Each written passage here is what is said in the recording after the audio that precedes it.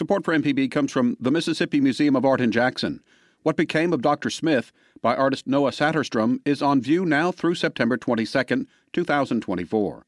Learn more at msmuseumart.org. This podcast is a local production of Mississippi Public Broadcasting and depends on the support of listeners like you. If you can, please donate today at mpbonline.org. And thanks. Hi, this is Sarah Story with the Mississippi Arts Hour. Today we're joined by Ming Hong, an interdisciplinary artist based in Starkville, Mississippi. Welcome, Ming. Hi, thank you for having me, Sarah. Thanks for being here. We appreciate your time and just excited for our listeners to learn more about you and your visual practice up there in Starkville. Awesome. I'm excited to talk about it. So let's, for those who aren't familiar with you or your work yet, will you just give a quick overview of what you're doing in Starkville and a little bit about yourself, and then we'll go from there. Sure. So I am not from Mississippi. I grew up in Los Angeles, California, and I came to Mississippi to take a tenure track position at Mississippi State University. So I teach foundations, which is drawing 1 and design 1, and I just get to welcome all the new freshmen here. And outside of that, I also get to continue my practice, which is rooted in drawing. So it's a lot of graphite and charcoal, and I've just introduced color pastels into my newer work as well. That's awesome. And you recently were named our 2021 State Fellow for Southern Prize. So congratulations on that. That's awesome. Thank you.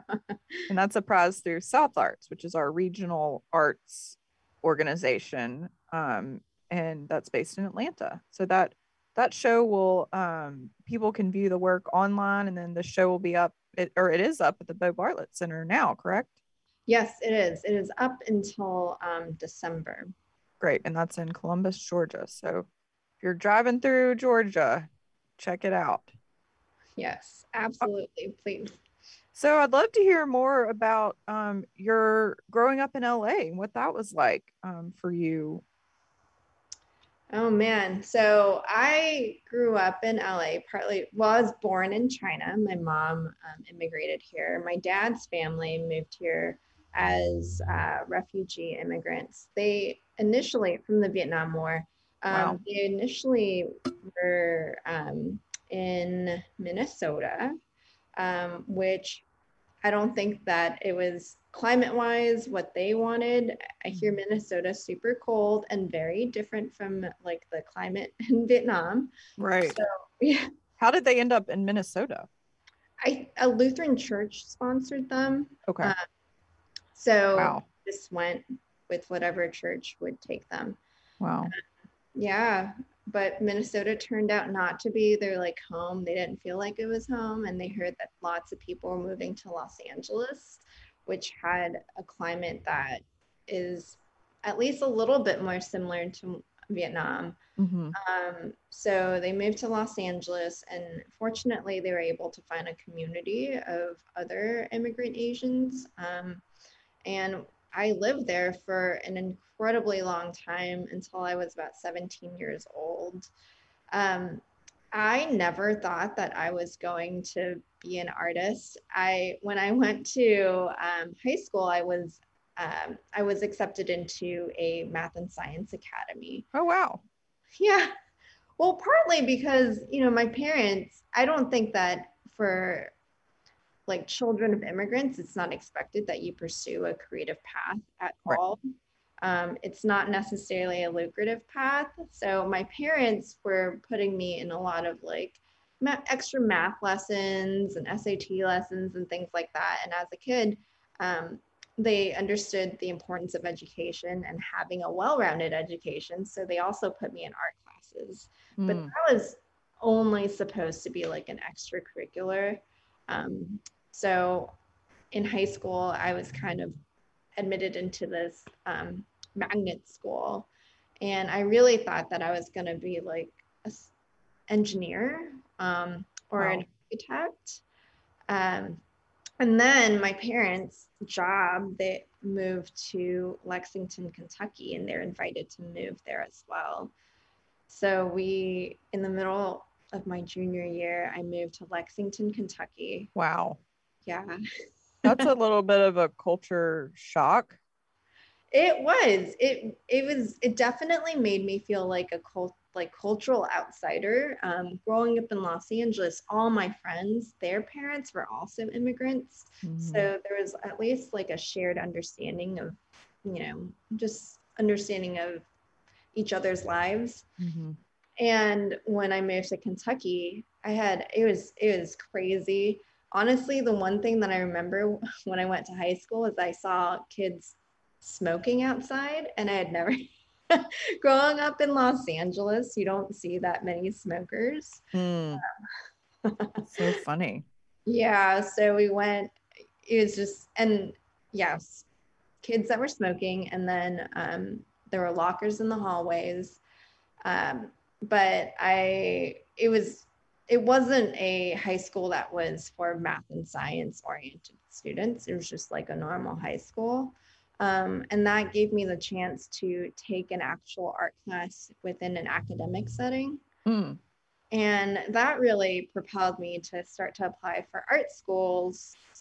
And so I was admitted to several, and I decided to go to MICA, which is in Maryland, Baltimore, Maryland. I did that for a year and then realized that economically it was not sustainable, partly because it's a private college. I didn't get that many scholarships. So I transferred to the University of Kentucky, where I finished my BFA degree. And I decided for 2 years just to take a break from art to make sure that that was something that I really wanted to do. And I was able to like sustain an art practice while working at a daycare, trying to make extra money. Wow. Yeah.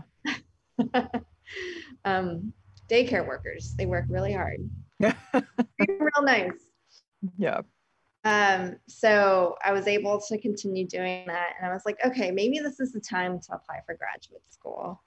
So I applied to graduate school and decided to go to Washington University in St. Louis. Completed my degree there. It was a 2-year degree. And I realized that I also really love teaching, partly because of my graduate school experience. I was fortunate enough to get a teaching assistantship. So I taught a little bit there, and I was like, okay, I think this is what I want to do. I want to teach, I want to make art. So I started applying for all these jobs. I was an adjunct for a while back in Kentucky. So I would drive back and forth. I was living with my then boyfriend at the time in St. Louis, but I would drive to Kentucky to teach 2 days a week, and then on the weekends go back to St. Louis. Wow. It was the adjunct hustle. Fortunately, that was only for, I think, 1 semester, maybe 2.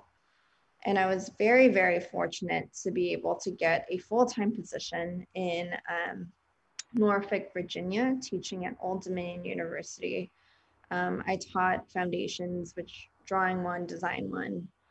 And it was really an interesting experience, and it really provided me the platform to move to a tenure track position, which the one at ODU was not. And that's how I ended up at Mississippi at Mississippi State. That's awesome. Bouncing around. That's great. Yeah, you've definitely lived in a lot of different cities and states. Yeah, I really have. And I feel like I've lived in the South for a really long time. Yeah, Kentucky and Mississippi and Virginia. Yeah, that makes sense. What do you feel like one city or one state has felt like home to you? I think St. Louis has always has like a special place in my heart, partly because I just have such a wonderful community of artists that I still talk to. It's been years since I've lived in St. Louis, and honestly, like Mississippi has been the place that I've lived the longest. Oh, wow. Okay. As an adult. Yeah, so I guess Mississippi is home now, and it's nice to think of it as home. Yeah, that's great. And you said you've been here for 3 years, 4 years? 3.5 years, almost 4. 3.5 years. That's great. So what was it like going to undergrad? When you were in undergrad at Micah and then at University of Kentucky, you knew that you wanted to be an artist at that point, or were you still just exploring what that could be? What was going on in your life at that time? So I went to Micah. It was the first time I'd ever been super far away from my parents. And it was so eye-opening to be around so many people that had like-minded interests. And it was just the talent was so concentrated. So it was really, really easy for me to feel like I could pursue a career in art because the way that they've built their community. But yeah, finances would not have allowed me to stay. So I went back to the University of Kentucky and I actually applied for their architecture program because I panicked. I just thought that there was no way that I would be able to sustain a career in the arts. I wanted health insurance. I wanted a retirement account. Right. Yeah. Yeah. So I was like, all right, I'm going to apply for the architecture program. And I got in and I didn't even go to a single class. I was like, this is not for me. I don't think I like buildings that much. Wow. That's amazing. You're like, whoops. Too many buildings. So I went back and completed my degree and got it in fine arts, which was amazing. And I had so many wonderful mentors that I'm still in touch with today that have been really helpful in terms of guiding me in terms of my career. So I'm really, really grateful for that experience. What was the university setting like there? Was the art department a big part of the university? Was it a small part of the university? It's changed. So they have a brand new, like, state-of-the-art building. Oh, wow. But, yeah. But at the time, we were on the edge of campus in an old tobacco factory. So it was not the heart of the university.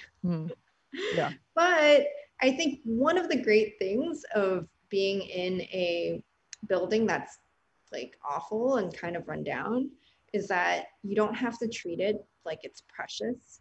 So you can just do whatever you want to it. Like I built installations, I like knocked down walls, I made holes everywhere.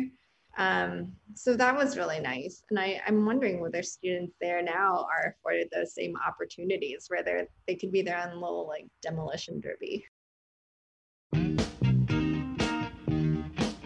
This is Sarah Story, the Executive Director of the Mississippi Arts Commission.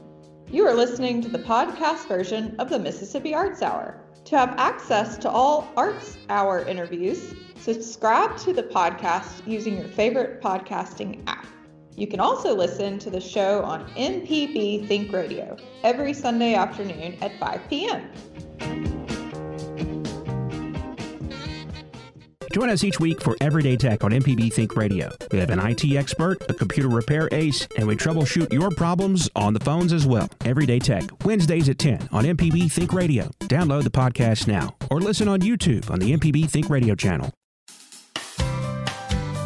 This is an MPB Think Radio podcast.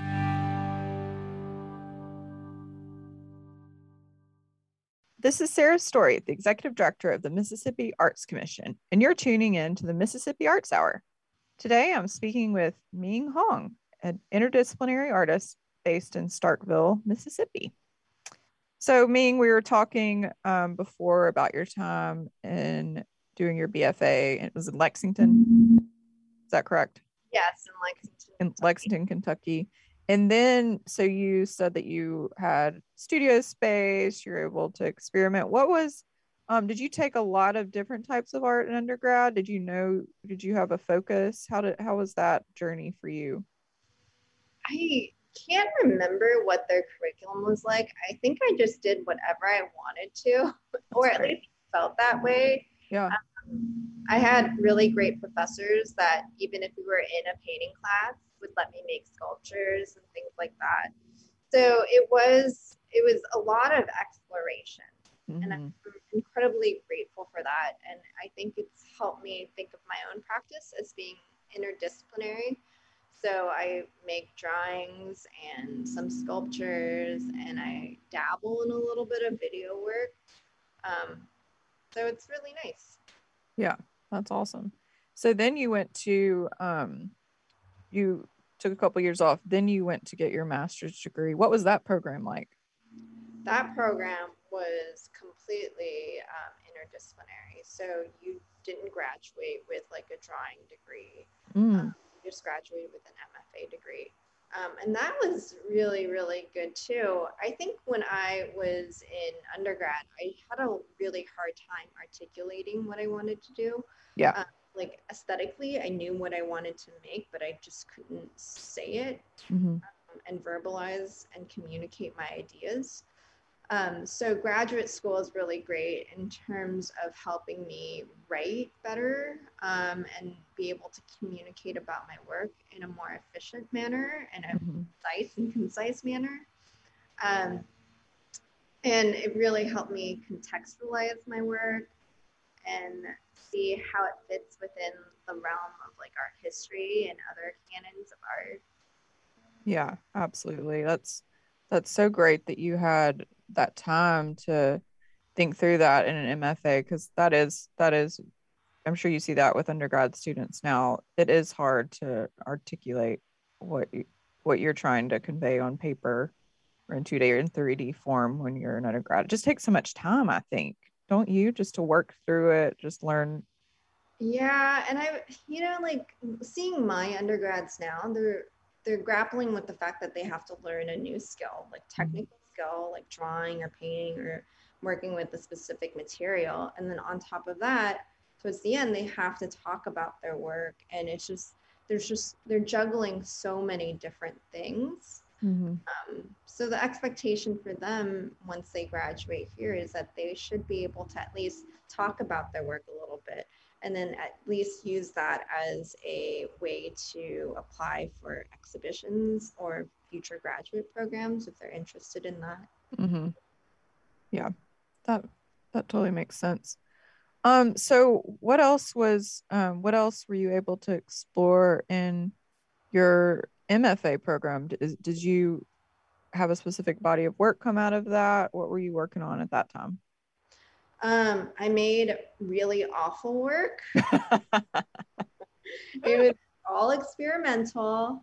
I think one of the nice things about graduate school, at least like your first year of graduate school, is that the expectation is that you just make work that really pushes your own boundaries.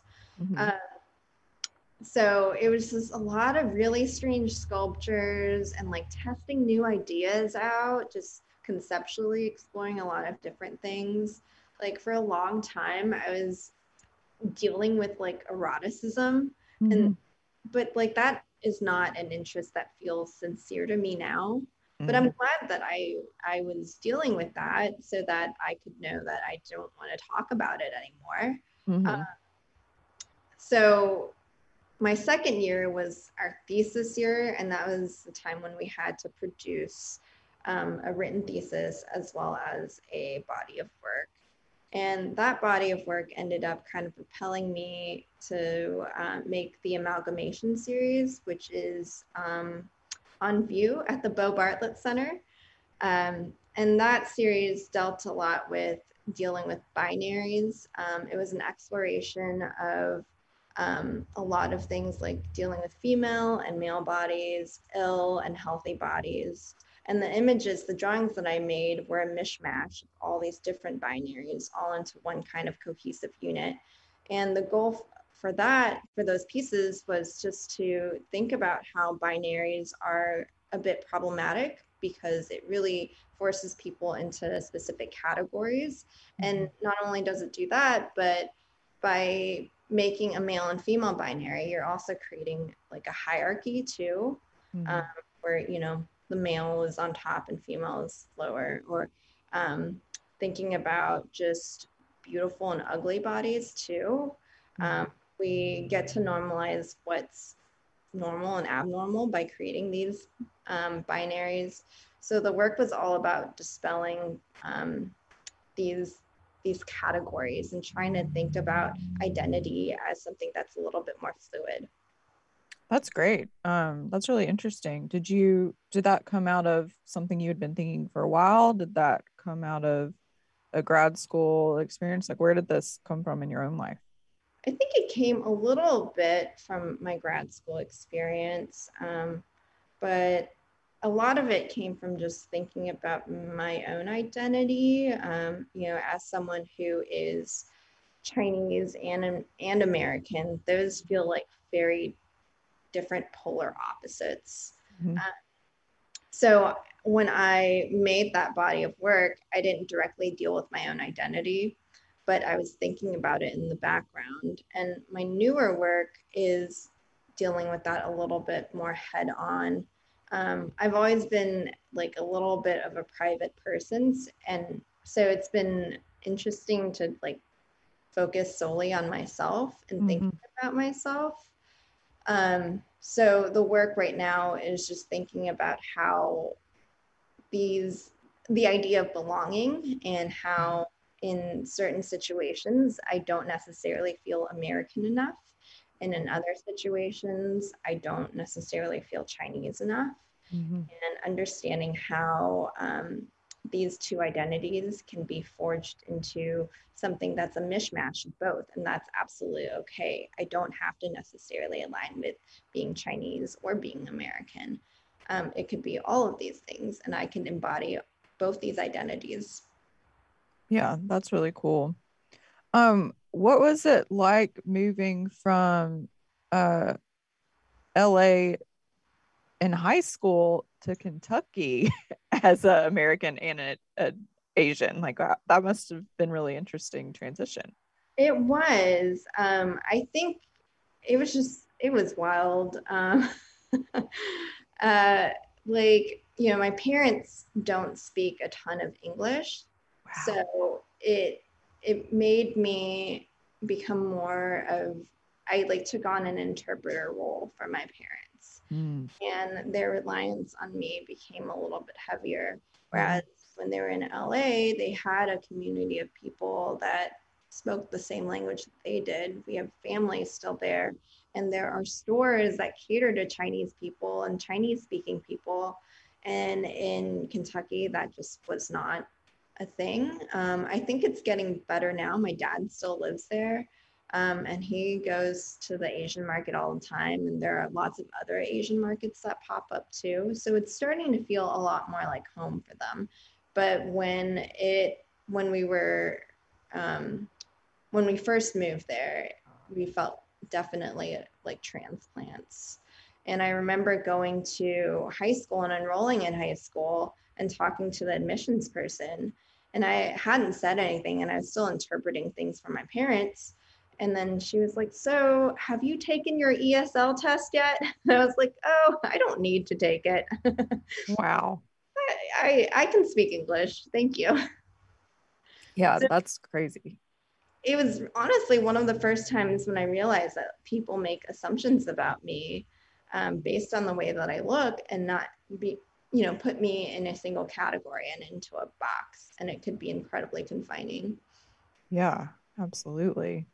And did that continue being a push and pull for you as you moved to other cities, or did you kind of resolve your being Asian and American in Kentucky? Like, what was that journey like for you?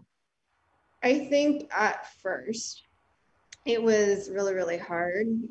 I think that my goal was just to assimilate as best that I could. So kind of pushing away my Chinese identity and dealing with that. And then as I've grown older, it's more about bringing back my Chinese identity in and thinking about how to negotiate both being someone who's Chinese and American. And honestly, I didn't just have a baby. I had a baby a year ago, and his father is Caucasian and I'm Chinese, and he looks just like me. And I'm starting to think about how he's going to interact with people. Like sometimes when I'm not with my husband and he's the one holding the baby, I'm a little worried. I don't know if worried is even the right word, but I'm concerned that sometimes people will think that like my baby has just been adopted. So the new work is also kind of dealing with that. And I think having the baby has really kind of put these issues about my own identity into kind of like full view. Because I'm thinking about him a lot and thinking about how he's going to have to deal with living in Mississippi as someone who looks really, really Chinese. That's fascinating. Yeah. So what will you talk a little bit about what your work looks like for people that haven't seen it, just so they can kind of visualize as you're talking about? Absolutely. So the work that is at the Bo Bartlett Center, the Amalgamation Series, they're highly detailed drawings of masses that float within a blank space. The drawings are drawn on Mylar, which is a drafting film that architects use. There's a transparency to that material. The reason why I choose it is because it reminds me a little bit of skin. You know, when you get like a really bad sunburn and you peel it off and you get that translucent piece of skin. So I think it shares that relationship, and the work is all about bodies. The images that are in the drawings are sourced from a variety of different places. So I look at a lot of beauty magazines because that kind of sets the standards of what's considered beautiful or not. I also look at a lot of like bodybuilding magazines and men's health magazines, because that's also kind of a very idealized like image of a male body. And then I also go and look at medical textbooks, and the drawings are an amalgamation essentially of all these different sources, and they are combined into the singular mass. And from afar, it looks like a very unified composition. And then coming up closer to it, you see that it's actually a ton of different fragments of pieces, and everything is visually, like hierarchically, very, they're presented where it's, I guess, how do I say this? Presented so that nothing competes with one another. Everything is calling for your attention at the same time, so that no component feels like it's above or valued more than the other. And the images themselves, I guess some would say they're gruesome. Maybe they're, they definitely deal with ugliness too. So they are just a serious hodgepodge of a lot of different images. This is Sarah Story, the Executive Director of the Mississippi Arts Commission. You are listening to the podcast version of the Mississippi Arts Hour. To have access to all Arts Hour interviews, subscribe to the podcast using your favorite podcasting app. You can also listen to the show on MPB Think Radio every Sunday afternoon at 5 p.m. Hi, I'm Walt Grayson. You can now listen to the wild, weird, and wonderful stories of Mississippi with Mile Marker. Some of the big names that travel up and down the highways, obviously Elvis and Johnny Cash, and you had Jerry Lee Lewis, Carl Perkins. Join me as we hit the roads of Mississippi on Mile Marker. Johnny Cash suggested that Carl write a song called Blue Suede Shoes. That was all kind of created with Aaron Amory. You can listen by going to mpbonline.org/radio or by using your favorite podcasting app. This is an MPB Think Radio podcast. Welcome back to the Mississippi Arts Hour. I'm Sarah Story, the Executive Director for the Mississippi Arts Commission. Today on the Arts Hour, we're speaking with Ming Hong, an interdisciplinary artist in Starkville, Mississippi. So you're in Starkville and you're teaching at Mississippi State University. Tell us a little bit about how how teaching influences your work, or how your work influences your teaching? Do you feel like it's a fluid relationship, or do you feel like those are pretty separate components of your life? I feel like it is absolutely incredibly fluid, and one influences the other. So the class that I teach mainly is drawing, which is something that I find so dear to my heart. And drawing is all about understanding how to see something. And from seeing that, you have a better understanding of it. It's all about building those powers of observations. And I think that drawing has been, at least for my students, it's a really like democratic practice in that no matter if you're rich or poor, you have access to drawing materials. You know, all you really need is like a paper and graphite pencil and some charcoal. So it's really, really affordable medium, and it really helps students. They're able to better visualize what the end result is going to look like. But outside of teaching drawing, which I am so in love with,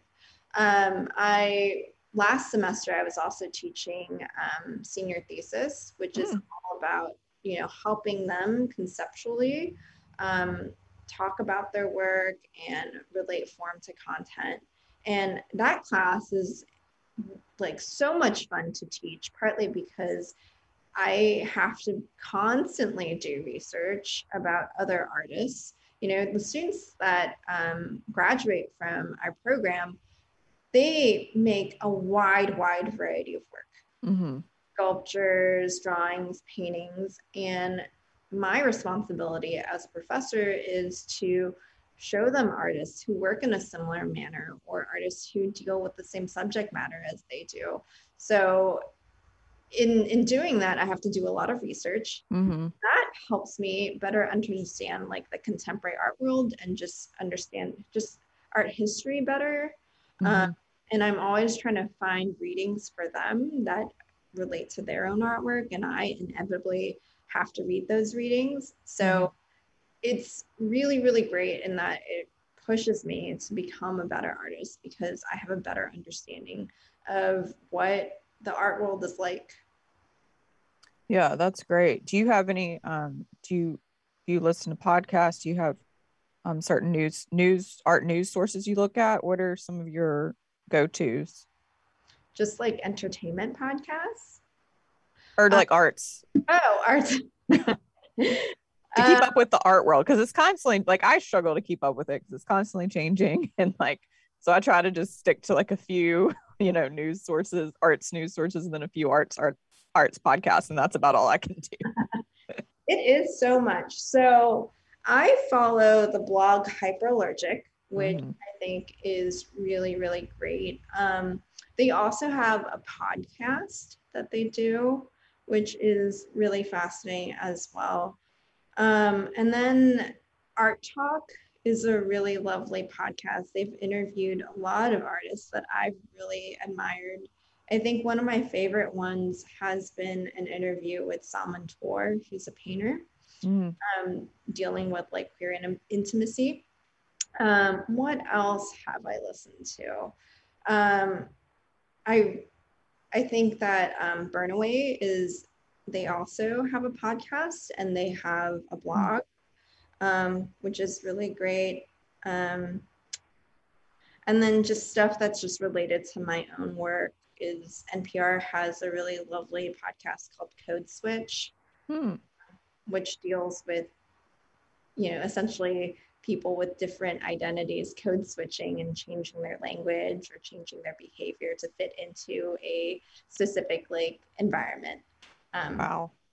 It's super interesting. Yeah, I'm going to add that one to my list. I have not listened to that one. I've listened to all the other ones, but that's great. Code Switch. So tell us a little bit more about this South Arts Southern Prize. So you're our 2021 State Fellow for the state of Mississippi, which is awesome. So what does that mean? What do you get to do? Well, it means that I get to participate in the show at the Bo Bartlett Center in Columbus, Georgia. which is really exciting. It is with all my fellows, the other fellows. It also means that I was awarded $5,000 to make new work, which is amazing. And I think what it's done is it's afforded me the opportunity to make work that fails, like that really, really sucks, and lets me experiment with a lot of new materials that I otherwise, like, financially would not have been able to do. So it's propelling my work in kind of interesting ways. The new work that I'm making is involving color with pastels, and I've had to learn how to use chalk pastels, and they're on canvas, and I've had to learn how to prepare the canvas so that chalk pastel is suitable for it. And I've had to learn how to preserve the chalk pastel so it doesn't smear everywhere. I'm also making a lot of sculptures that aren't really going anywhere yet. They're horrible, but the nice thing is that with every failure, I get closer and closer to what I eventually want to do, get closer and closer to success. So failure is incredibly productive, and being the South Arts State Fellow has allowed me to be a failure, which is really, really nice. That's awesome. So I love that you use the term failure, because it's so true. I think that a lot of people would look at any artist's work and say, oh, well, they just always make this, perfect work, and then they hang it up and they sell it. But it's so much time and process and exploration and giving yourself time to fail. I think that's why, you're able to constantly evolve and change and grow and keep making new work and evolve it. I think that's really great. I'm glad that you said that and shared that. Thank you. Do you find that is that hard for your undergrad students to learn, that it's okay to fail? Is that something that you get to talk to them about?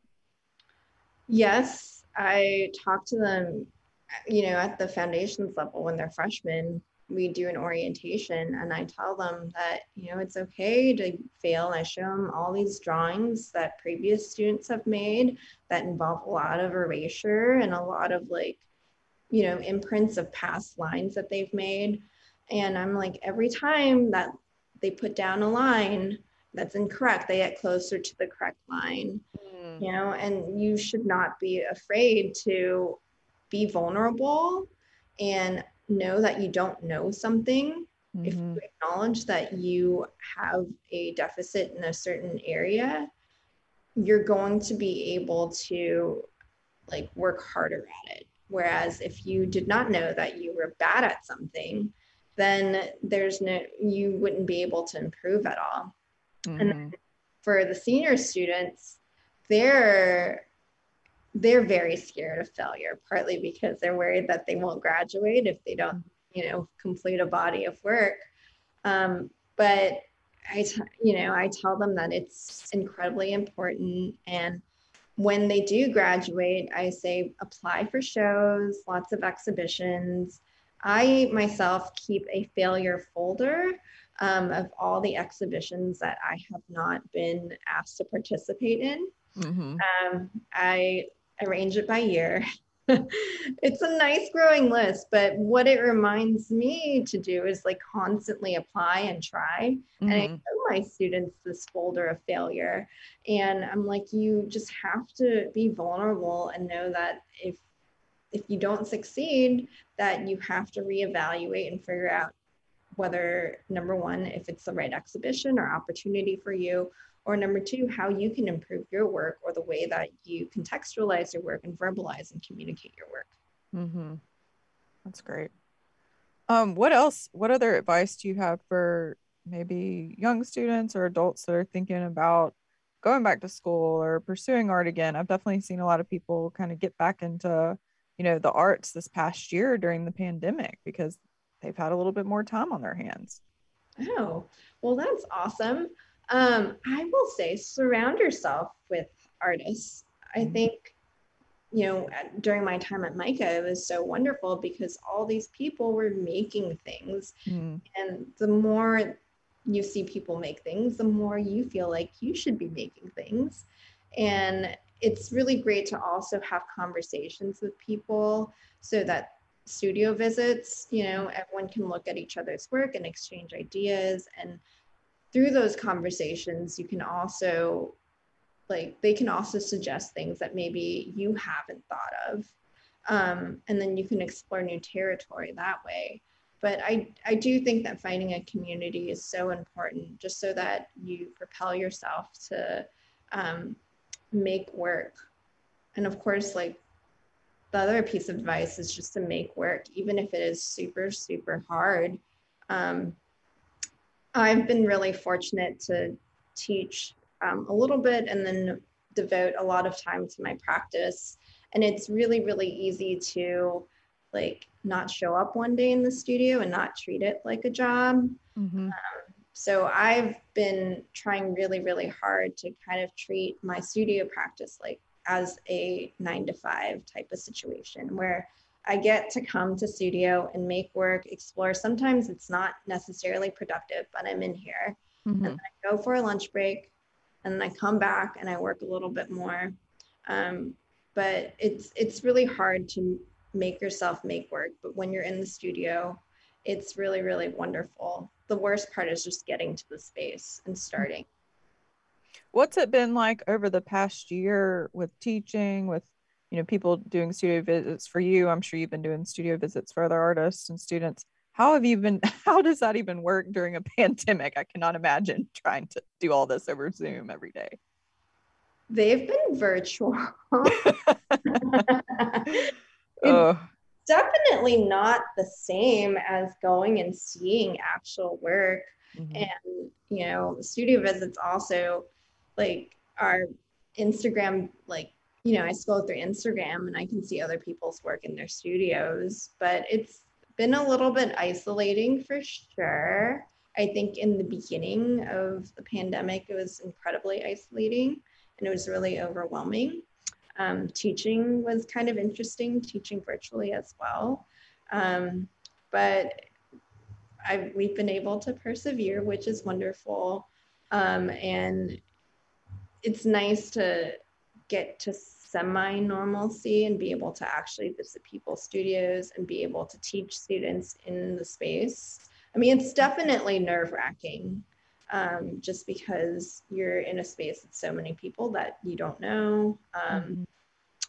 But it's also just kind of nice to be around people and to be able to help students make drawings and actually touch their drawings and actually see their work in person so that you get a sense of what the scale's like. Yeah, I bet that was really hard to learn for those students who had to learn drawing for the first time last year. What was that like? I was on maternity leave. That's nice. So I did not have to do that. But from what my colleagues say, they made so many videos and feedback was given online. I don't know what the student work looks like, but from what I've heard, it's been pretty excellent. But I don't think that it's anything like being in person teaching and in-person learning. Right. It's really hard to translate studio practices to a virtual realm. Yeah. Wow. Well, what else are you working on right now? What are you working towards? Well, I am working towards trying to finish this new body of work dealing with identity by December, and it's going to contain a variety of pieces that are big and small. So I just finished 2 pieces. One of them is a really large paper drawing with charcoal that deals with my own identity, and the other one is an oil pastel drawing. That's awesome. So what has that been like for you to explore? And you said pastels were new, right? A new element? They are new. It's been interesting. It's a lot of learning color theory, back to basics. but it's very similar to charcoal too. It's just learning how to preserve it is the difficult part. That's so great. Well, thank you so much, Ming, for being on our show. We appreciate your time and glad that you're in Starkville, Mississippi, and a representative for us for the Southern Philo Prize. Thank you for having me. Thanks for listening to this MPB Think Radio podcast. MPB depends on support from listeners, so if you can, please contribute today at mpbonline.org.